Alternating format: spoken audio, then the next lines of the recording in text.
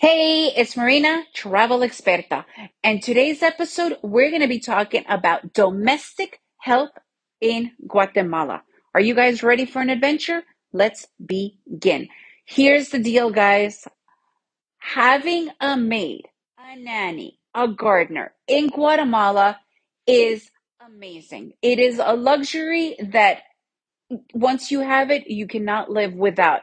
But here's the thing, because a lot of people first arrive, oh, I could never do that. It's demeaning. It's not. 80% of this country, and this is something you cannot change, so let's not be activists in this moment. 80% of this country is poverty. It is unskilled labor.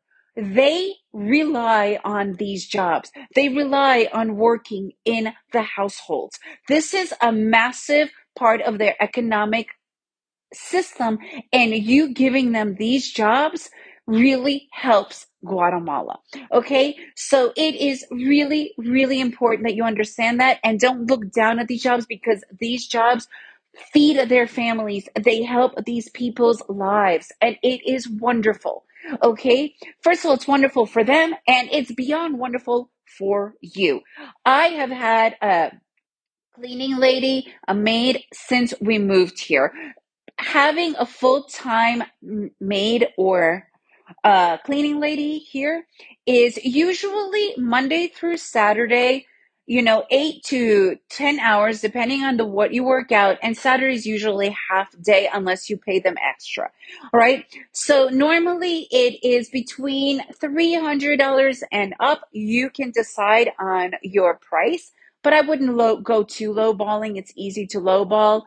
I wouldn't do that, but around $300 for a full time is probably like the lowest. So it depends on how you want to work with it, right?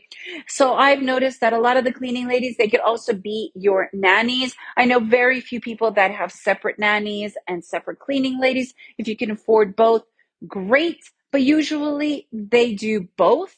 It's not like in the States that they only take care of your kid. They do it all. They clean. They do the laundry. They could even cook for you and they take care of your kids. This is not slave labor. This is normal here. So don't look at it like you're treating them poorly. They are accustomed to it and they can manage it really well. And to be honest with you, when I first got my first nanny for my first son, I was telling her, do not do anything when my son is awake. Be full on with him. You clean only or cook or whatever it is and do laundry only when he's sleeping. That is not good. The kids are raised entitled. So when my second child was born and I realized that my cleaning lady could do it all, I was actually happy to have her clean, cook everything when my son was awake. So he saw that you could do all of that while taking care of him. He is not like an exception, right? And that's a really big thing. I know that it sounds privileged, but it's not. It's not like I told you before. This feeds their families. My nanny here, or a cleaning lady that took care of my second son in Guatemala, I permitted her to bring her daughters. So her daughters were hanging out. I fed them. I gave them gifts and everything like that. And you could work out whatever works best for you. Some people don't mind having that their cleaning ladies and nannies bring their own kids. It actually, it's more fun for everybody, or you could not, you decide how you want to do that. But just remember, it is definitely something that is really necessary for these people. So you can have a cleaning lady. You could also do it by the hour. The normal price by the hour is around $2 per hour. I pay per the month now today because both of my sons are grown. We don't need nannies. I only have somebody coming 3 times a week, and I still pay her about $250 per month.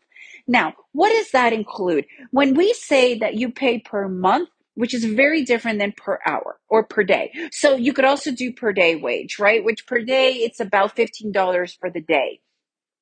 So when you pay by the month, you obviously could work out your own thing, but I like to, treat them fairly. So when I do per the month, they also have here in Guatemala 2 bonus months. It's called Bono Catorce and Aguinaldo. Bono Catorce is paid in July. It's literally an extra salary in July. And Aguinaldo is the December bonus. It's just literally an entire salary. So when you commit to paying a salary, monthly salary, it actually comes out to be 14-month salary. Okay, so make sure you remember that and know that, and they really depend on those salaries.